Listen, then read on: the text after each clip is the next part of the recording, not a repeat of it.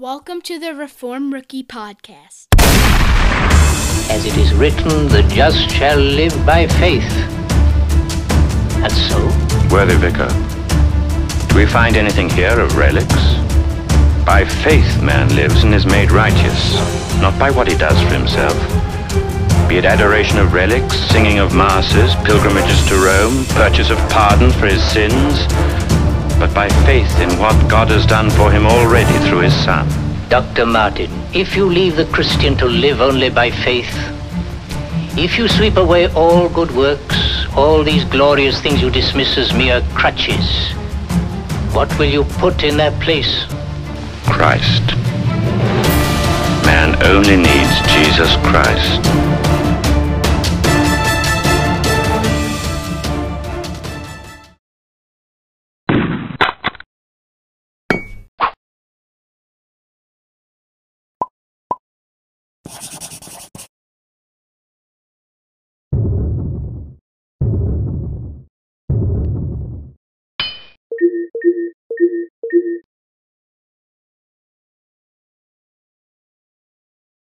Your Bibles this morning, you can go ahead and turn to the book of 2 Timothy, chapter 3.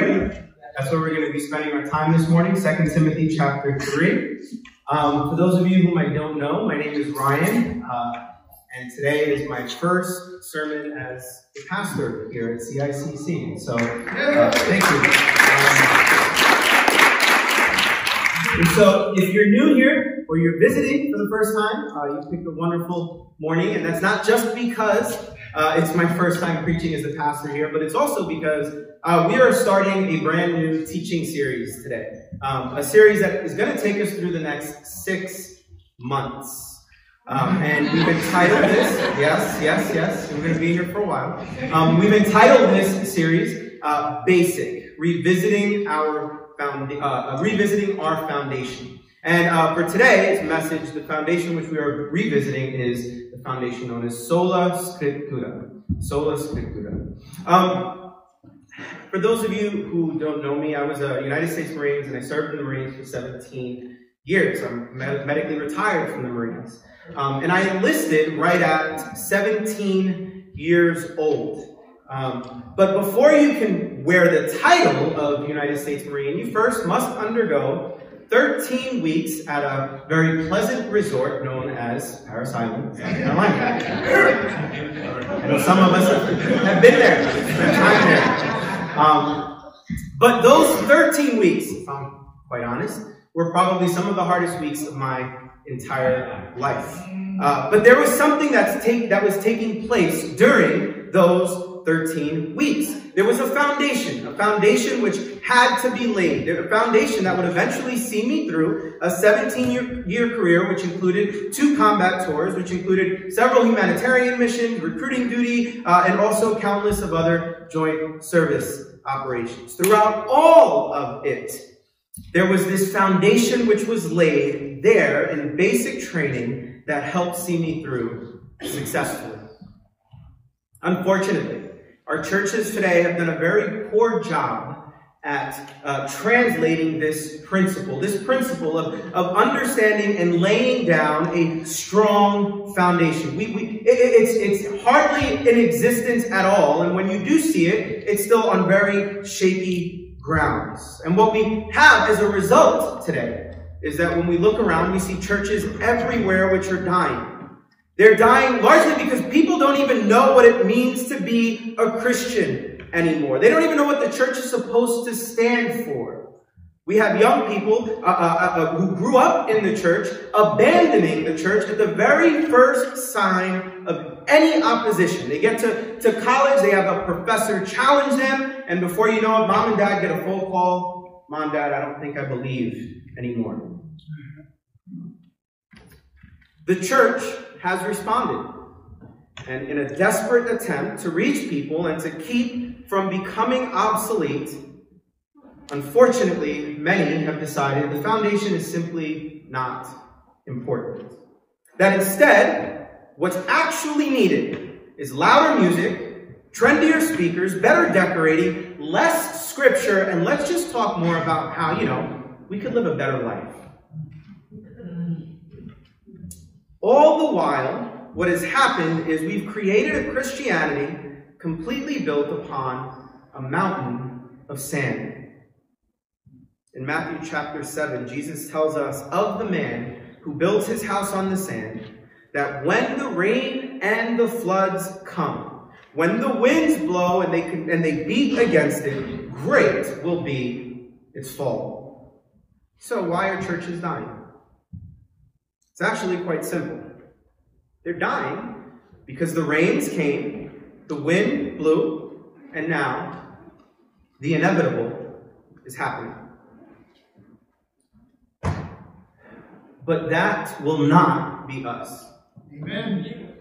Over the next 6 months, we're going to be returning to the foundation of our faith, looking at those key doctrines of the Christian faith which have withstood the rains, the floods, the winds, all that can be thrown out at the church for centuries. And hear me when I say, we are at war. And much like my time in becoming a Marine, we, the people of God, must also be trained. The Marines have a saying, the more you sweat in training, the less you bleed in battle.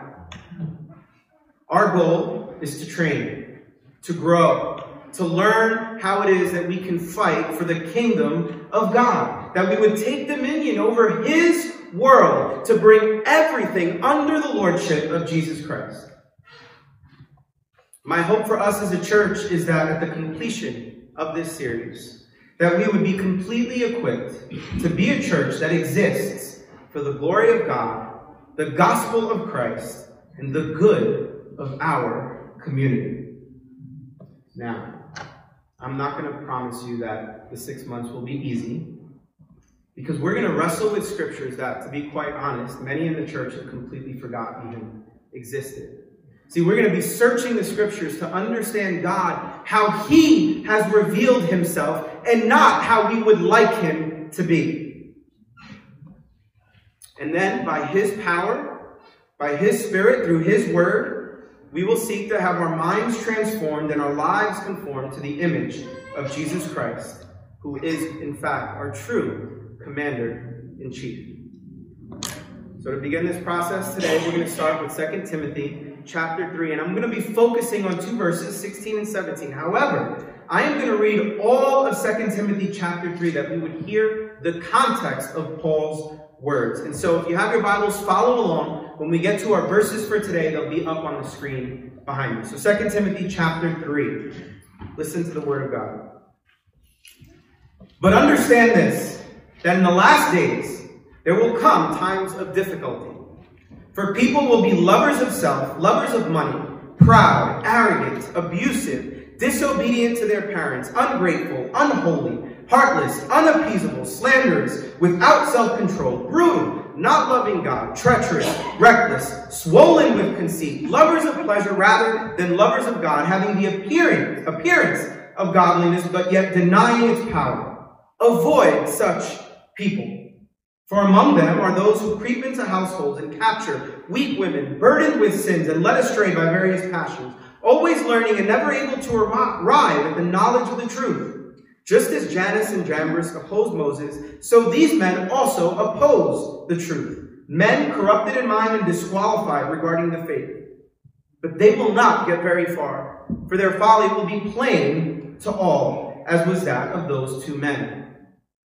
You, however, have followed my teaching, my conduct, my aim in life, my faith, my patience, my love, my steadfastness, my persecutions and sufferings that happened to me at Antioch and at Iconium and at Lystra, which persecutions I endured, yet from them all the Lord rescued me.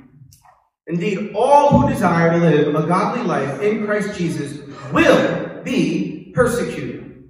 While evil people and impostors will go on from bad to worse, deceiving and being deceived. But as for you, continue in what you have learned and have firmly believed, knowing from whom you learned it, and how from childhood you have been acquainted with the sacred writings, which are able to make you wise for salvation through faith in Christ Jesus. And then here are our verses for today.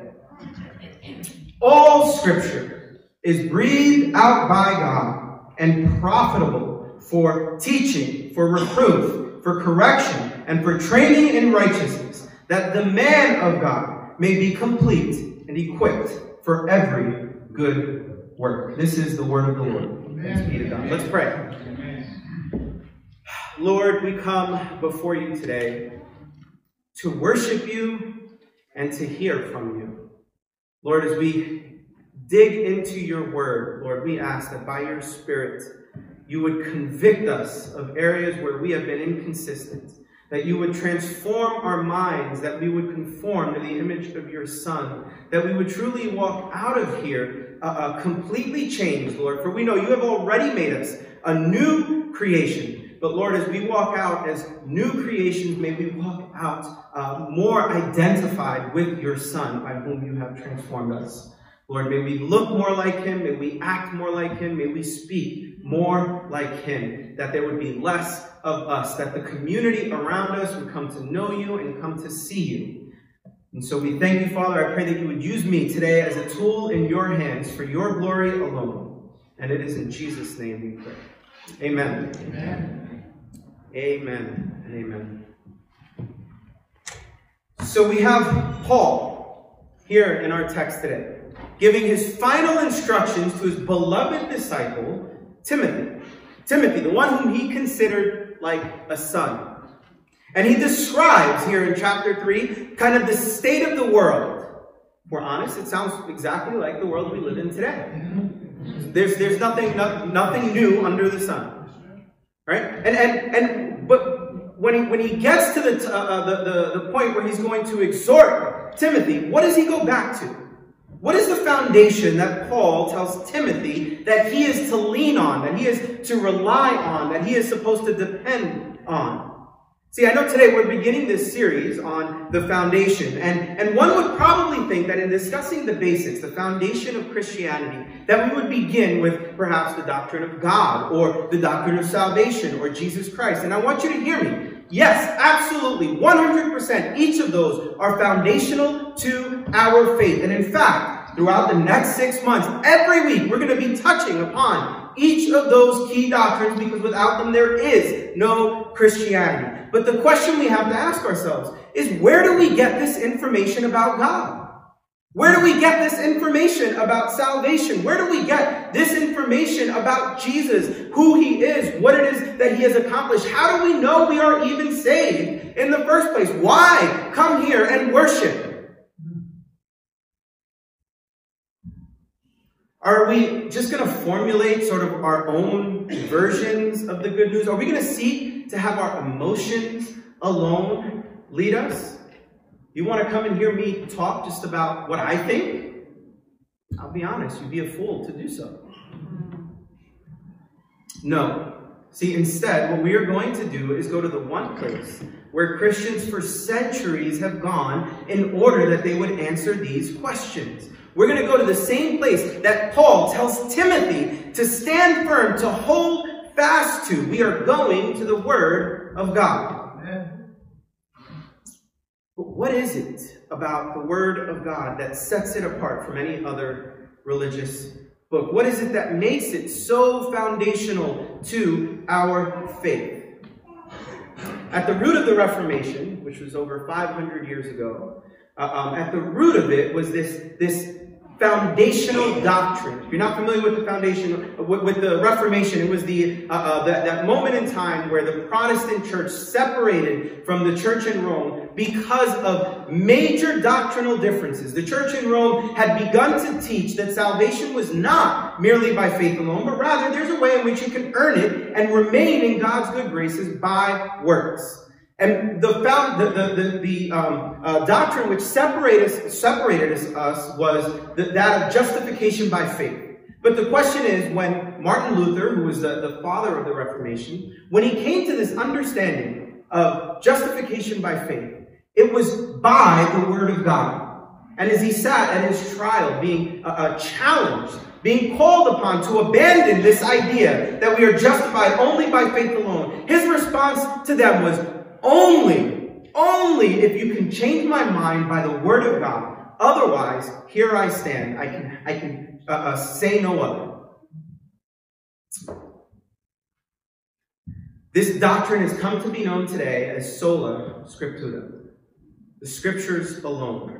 And it's here that we, in our text today, that we see this doctrine laid out. And so here's what the doctrine of Sola Scriptura is, and it's also going to be our main idea to lead us through the text today.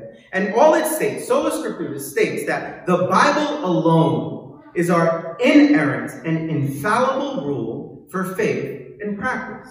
The Bible alone is our inerrant and infallible rule for faith and practice. For centuries, this doctrine is what has been challenged the most by man.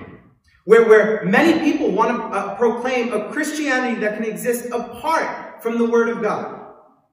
That somehow there has to be another authority, one that we place even over the Word of God. But Paul here, in some of his very last words, this is the last letter which Paul wrote right before he was executed. And in these last words, he tells his disciple that he would continue in his footsteps, tells him what should forever end the debate for us, that there is absolutely no other authority for the Christian outside of the Word of God. That it is the Bible alone that is our inerrant and infallible rule for faith and practice. And what I intend to do today is show just how this scripture pulls that out for us. The very words which Paul penned under the inspiration of the Holy Spirit. And so let's go ahead and turn to our text today. And so the very first thing that I said in our main idea was the Bible. I used the words the Bible. And so where do we see that? You'll notice our text begins with the words all Scripture. But what do we mean here by Scripture? If you have any history at all, if you understand at all the history of the church and how our Bible sort of came about, there are probably objections already going off in your mind. Probably something like, Ryan, are you telling us that when Paul says all Scripture, that he means Bible? Did they even have the Bible when Paul wrote this? And the answer to that is, to be honest, no, not in the way that we had it. They did not have it in the way that we had it. I want to admit there's actually some validity to this objection. Now that I've admitted that, it's up to me to make my case, because the truth is, I am in fact saying when he says all Scripture, it means our Bibles. So without proper context, an argument could be made that Paul is simply talking about some random scripture. But that's why I read the whole passage. Because if we look just one passage, one verse prior to verse 16, what we have is Paul using the word, the holy writings, or the holy scriptures. The word for scripture and the word for writings is the same word in the Greek. It's the word graphe. And all it means is writings or scriptures. And so Paul, the context in which Paul says all scripture is in the context of holy scripture. That scripture which is set apart from all other scripture. And Paul, as a Jew, when he says Holy Scripture, has very specific writings in mind. Those writings which are referred to as the Torah, the prophets, and the sacred writings. To the Jews, it was actually quite common to refer to the Holy Scriptures as simply the Scriptures. We see this throughout our entire New Testament. And so the question is not simply what did the Jews think, but what it was Paul intending to imply. Because Paul qualifies scriptures with the word all. With the word all. And so the question again is whether or not Paul is only referring to the Old Testament, but whether or not there is reason for us to believe that the other writings, that there are other writings which are also to be considered holy scripture. And I believe the answer to this question can be found right in our New Testament. And to do that, I want to give us just two arguments for why I do believe, in fact, when Paul pens the word all Scripture, he has in mind the fact that Scripture was even unfolding before him in his day. And the first place we want to look at is 2 Peter chapter 3, verses 15 and 16. And here's what those verses say. Here's the Apostle Peter speaking to the church. And count the patience of our Lord as salvation, just as our beloved brother Paul also wrote to you according to the wisdom given him, as he does in all his letters, when he speaks in them of these matters. So we see Peter is already familiar with the letters that are circulating around the church, that the churches are reading Paul's letters. And he continues. There are some things in them that are hard to understand. Some of you are saying amen, right? You read the scriptures, some of it's hard to understand. Hey, we can sympathize with with Peter, can't we? But then he continues. He says, which the ignorant and unstable twist to their own destruction, as they do the other scriptures. As they do the other scriptures. Peter here is placing Paul's writings on par with the Holy Scriptures. He had already recognized that what Paul was writing was not of Paul, but rather it was of God. Peter goes on to encourage the church. He tells the church they are to stick to what is in the Scriptures, that they wouldn't be carried away by error. So that's argument number one. Secondly, I want to look to the words of Jesus. Jesus gives us this great commission there in Matthew chapter 28, beginning in verse around 18. And I know we use this often as the Great Commission to the entire church. But when you look at the context, not that it's not, but he's giving it specifically to his apostles. That he is sending them out. He is issuing them a charge. And in this charge, he tells them that they are to teach the world to observe all which he, Jesus, has commanded. And so the question is this: where do we find that which Jesus has commanded? Did the apostles fail to execute that which Jesus commissioned them to do? Of course not. We have that which Jesus has commanded right here in our New Testament. It's exactly all of which Jesus has commanded laid out for us in Scripture. The late B.B. Warfield, who was a professor of theology at Princeton Theological Seminary, once stated that the Old Testament books were not the only ones which the apostles imposed upon the infant churches. In other words, the apostles themselves were not only using the Old Testament to teach the church, but rather they were going to the writings of their fellow apostles, that they were already counting it as Holy Scripture, that they used it as their authoritative rule of faith and practice. B.B. Warfield continues, no more authority dwelt in the prophets of the Old Covenant than in themselves, the apostles, who had been made sufficient as ministers of the new covenant. He was quoting from 2 Corinthians 3, verse 6. So when Jesus sends out the apostles, he sends them in his authority. They don't have an authority of their own, right? I have no authority of my own. None of us have any authority of our own. But Jesus says very specifically there in Matthew, he says, all authority in heaven and on earth was given me, him, Jesus. Now therefore go. So Jesus sends them in his authority that they would teach, therefore making their very teaching filled with divine authority. And when the apostles got sent out, when they went out, they understood this. Paul, who was commissioned later, understood this as well. And here, at the end of his life, he points Timothy to the scriptures that he grew up with and the scriptures which he now had in his possession, which has come to be known today as our Holy Bible. Now, I do want to deal with an objection that often comes up. And this is the objection that many would use against Protestants in saying, I would like to refer to it as the which came first objection. And here's how it goes. If the church came first, then the authority must actually lie in the church, not the scriptures.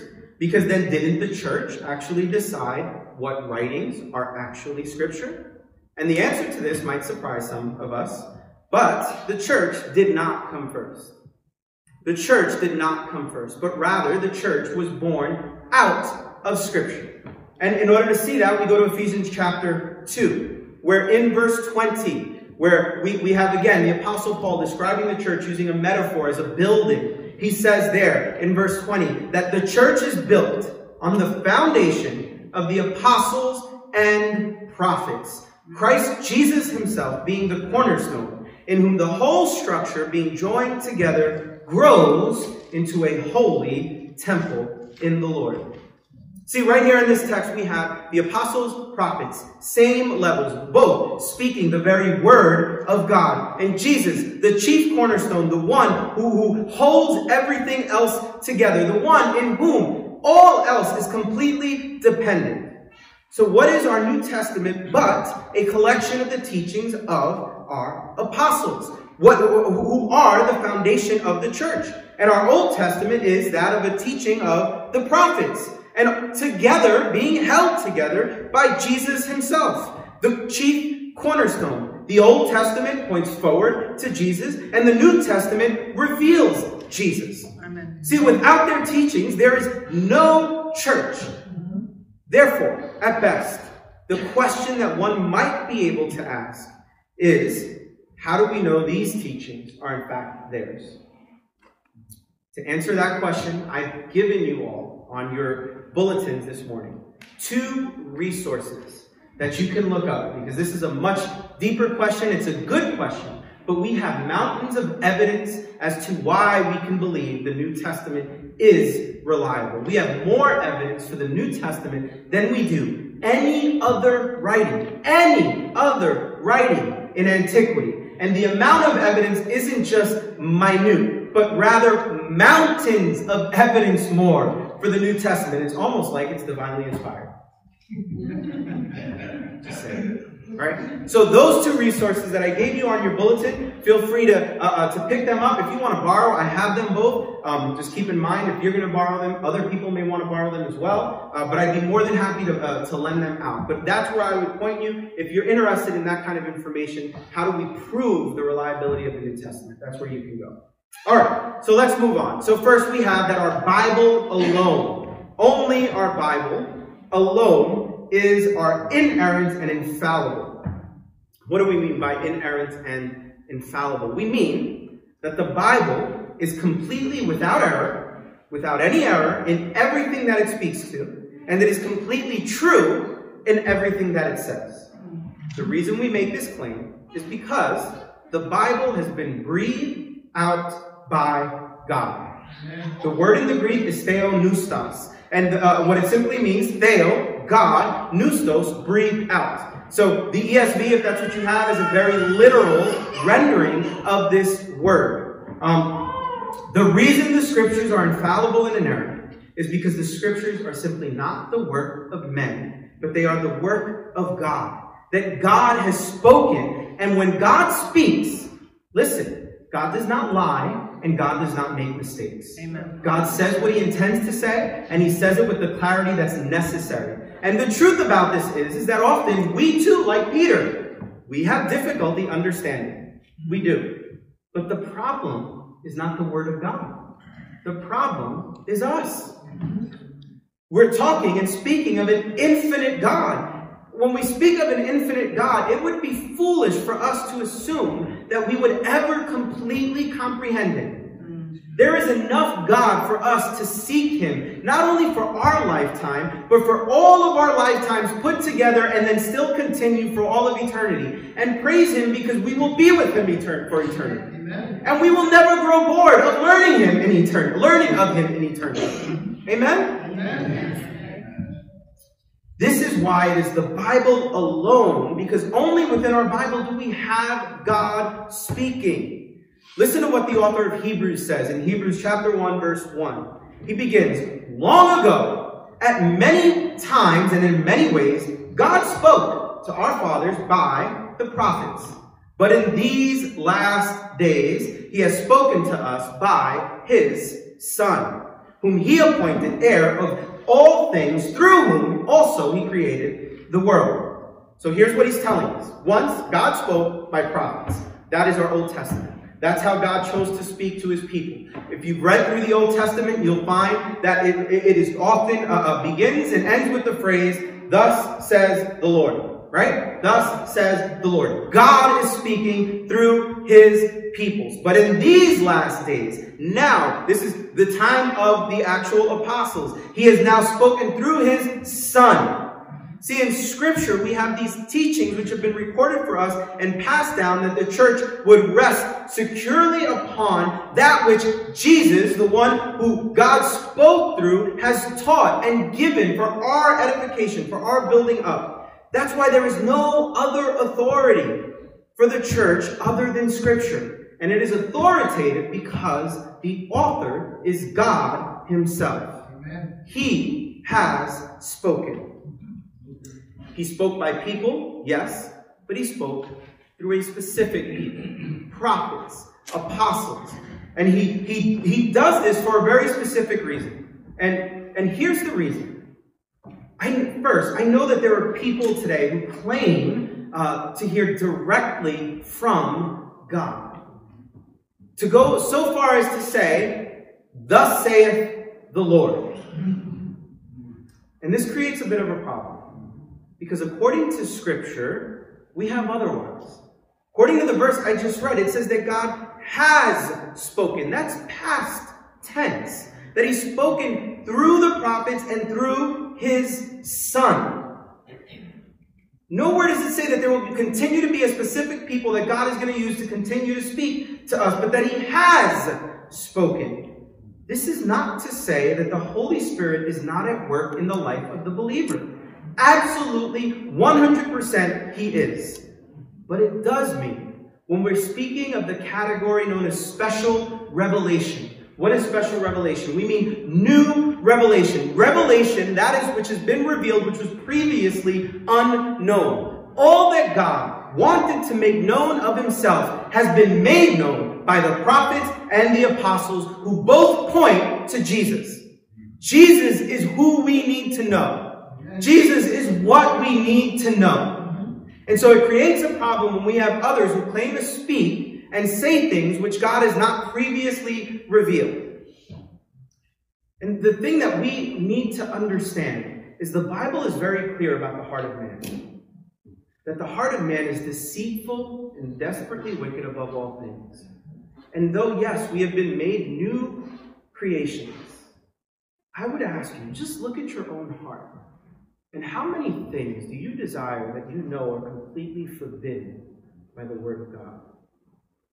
And the idea that we would still hear from God, why is it that when we claim to hear these audible voices from God, they always seem to line up so much with what it is we really want? The reason God has given us his word is because now we have something that is not subjective, but objective. Something that we can take those thoughts and those desires that we have, bring them to the Word of God and say, Lord, if this is of you, then let me find it in here. And if I don't find it in here, allow me to die to myself, that I would become more like you. Amen? Amen. There is no new or special revelation. What we have is all that God needed to say for us as a rule for faith. That's the next portion. As a rule for faith. So we have that the Bible is alone, is the Word of God, New and Old Testaments together, that they are completely without error, and they are completely true in all that they say. And what does it say? Well, it gives us a rule for faith. What we mean by that is that within the Bible, all that is necessary for us to be in relationship with God is contained. All that is necessary for us to live a life of faith is contained. As a rule, that there is an expectation that what's in the Bible is actually meant for us to follow. That the Bible is not just good advice. Okay? It's filled with God's commands. This is what we are to actually be doing. And this is Paul's point when he states that it is all profitable for teaching, for reproof, for correction, and for training in righteousness. I want to walk through these terms really quickly. He begins, profitable for teaching. What's meant by profitable? Simply, it is useful or beneficial. That's what he means by profitable. Useful or beneficial. And the point is this, not that all of Scripture is applicable in the same way it once was, right? But rather that it is profitable for teaching. And here's what I mean by that. When we look at the Old Testament, we see things like the sacrificial system, right? That we learn all about the sacrifices that need to be given. The sacrifice for atonement, right? And this had a very specific purpose. And so we still should be reading about the sacrificial system. But we no longer read about the sacrificial system that we would go and have and actually do sacrifices. That's not the purpose of it anymore. But now when we read of the sacrificial system, what we learn from it is who our God is. That we learn that God is a just God. We learn that God is also a wrathful God, one who demands punishment for sin. We learn that God is a merciful God because he has provided a sacrifice. And the most important thing we learn when we look to much of what we have in our Old Testament is who Jesus is. In the case of the sacrificial system, what we realize is that Jesus was the last and final and ultimate sacrifice. There is no longer a need for another. Regardless of what some modern-day preachers might tell us, we must teach and learn from all of Scripture. New and Old Testaments must be preached from because it is all useful for teaching. Amen? Amen. But then Paul says, in addition to teaching, that it is also useful or profitable for reproof and for correction. What is reproof? Reproof. Another word, some of your Bibles might say rebuke is another word for it. And it is separate for correction for good cause. Because the very first idea of rebuke or reproof is actually the idea of exposing someone's sin, uncovering sin. Now, the thing about this is it begins with ourselves. That before you go out and rebuke those in the world, you must allow yourself to be rebuked by the very word of God. You must allow your own sin, our own sin, to be exposed by the very word of God. Being a Christian begins with recognizing our own sin, where we see that we have betrayed a holy and good God, how we actually deserve hell for all eternity to be separated from him. That's where it begins, but it doesn't end there.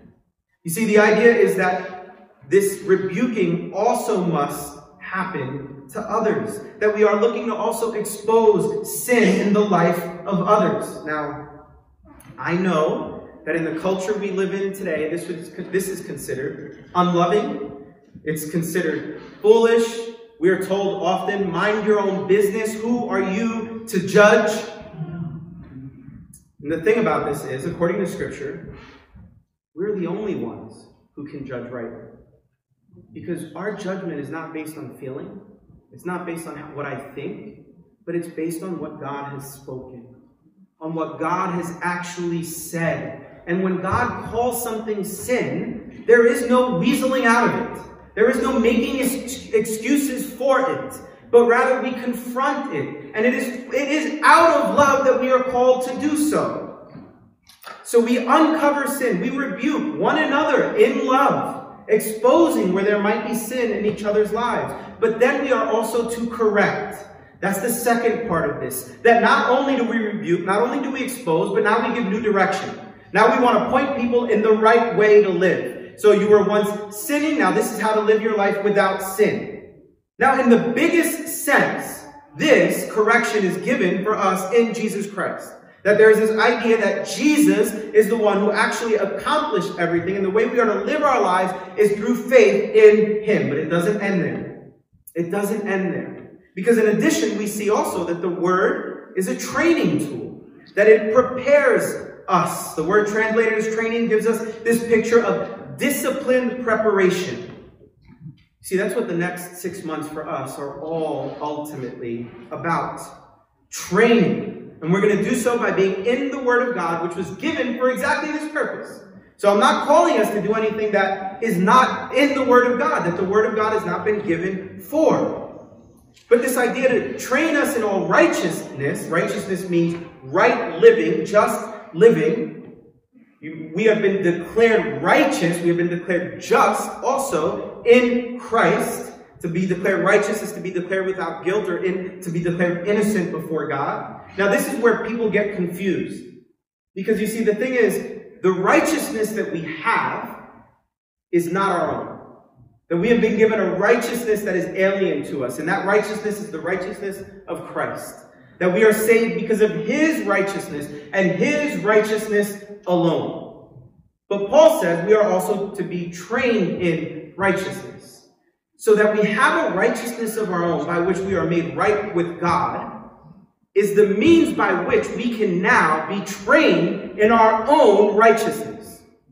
That it doesn't stop with the righteousness of Christ. But we are all expected to have our own righteousness. It doesn't make us right before God. It doesn't justify us before Him. But rather, there's something that comes out of the fact that God has saved us. And because He has saved us, because He has given His life as a ransom for mine, now I want to live according to what He has said.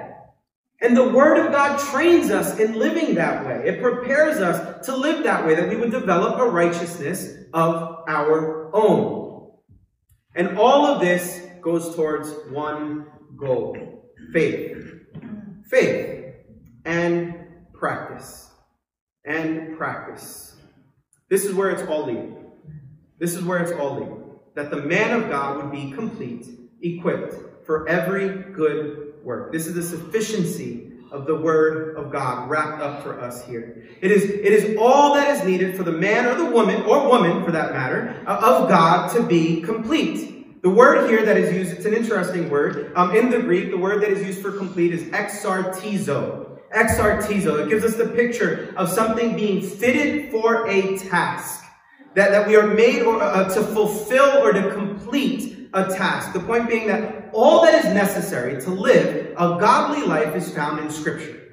That's the point.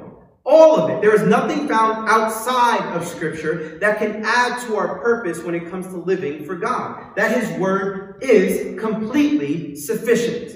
All that is necessary to do all that God is called to do is found in His Word. So that means we don't have to run to human wisdom to figure out how to be a better husband or a better wife. But rather than run to the psychologist, we run to the Word of God. The Word of God will tell us what we need to do to be a better husband or to be a better wife.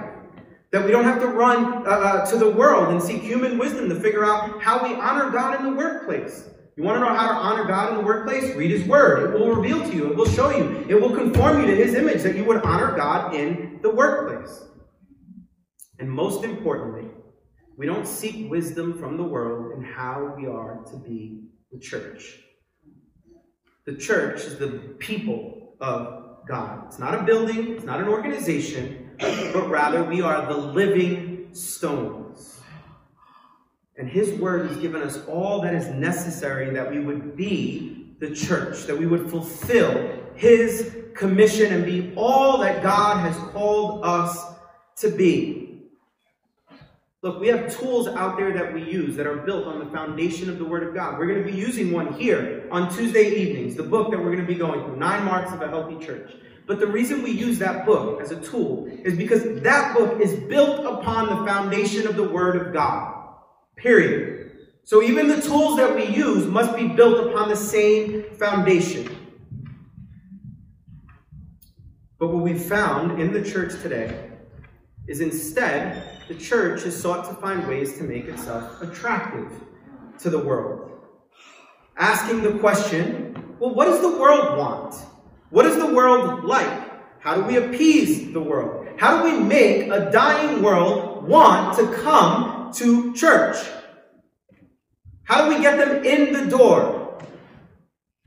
No one is asking the question, what does God want?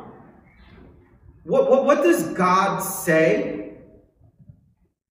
After all, we are His church, are we not?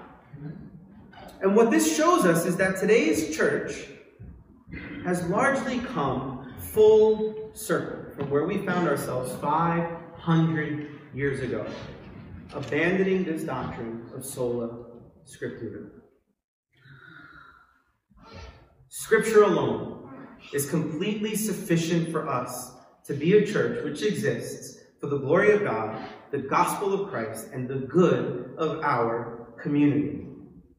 And I want to call on all of you to please stick with us over these next 6 months as we continue to pour our foundation, as we look to the all-sufficient Scripture to shape us, to mold us into the image of our Savior, that we would be a church that is full of the people of God who are complete and equipped for every good work.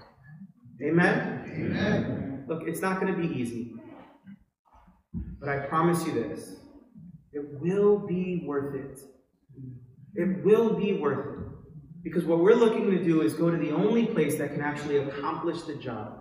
The only place that can actually do what it is every church is actually trying to do but failing at. And if we lean on the Word, if we trust the Word, if we allow the Spirit to work in our lives, we will be successful. Amen? Amen. For those of you who are visitors today and perhaps don't have a relationship with Jesus, much of what I said sounds probably a little crazy to you. And that's okay. That's okay. Because the truth is, the very first step, before you can even begin to understand anything, is that you need to be cut to the bone and convicted of your own sin. That you and I, there is no difference between us. If you are not a Christian, there is no difference between us. That we are both sinners. We have both sinned against a holy, just, good God. That we've done things that are horrific in our own sight. Let alone a God who is completely perfect. That in His sight, it's that much worse because of who He is. And sin against an eternal and infinite God requires eternal consequences. But God, who is rich in mercy, has provided a way out. By coming, living a sinless life, dying a sinner's death, which you and I deserve, and then being raised on the third day, forever defeating sin and death, that all who would turn from their sin, all who would repent, be convicted of their sin, recognize that yes, we've done wrong, we've lied, we've cheated, we've committed adultery, we've taken the Lord's name in vain, that all would acknowledge that's who we are, that's where my heart left to itself will take me, and turn from that and trust in the one who gave His life, in Jesus, who actually fulfilled all that you and I could not fulfill. And that if you're here today, God in His mercy has declared today to be the day of salvation. And so we would call on you today to repent and believe on Jesus. And then we don't want to leave you there, because then what we would ask for you to do is to join us as a church, to walk with us as a church as we pour this foundation, that we would all become the church that exists for the glory of God, the gospel of Christ, and the good of our community. Amen? Amen.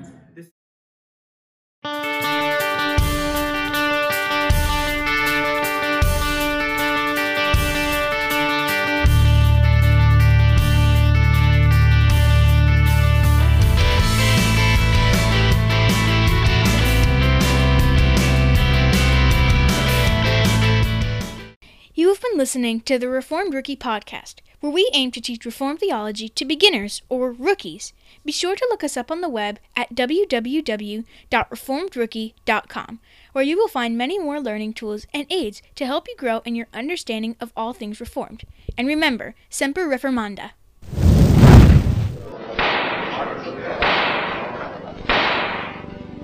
Dr. Luther, are you prepared to retract these writings? In some I discuss faith and good works. If I were to retract these, I should be denying accepted Christian truths. Martin Luther, you have not yet answered the question. Will you recant, or will you not? Here it is. I am bound to my beliefs by the texts of the Bible. My conscience is captive to the Word of God. I cannot and I will not recant. Here I stand. I can do no other. God help me.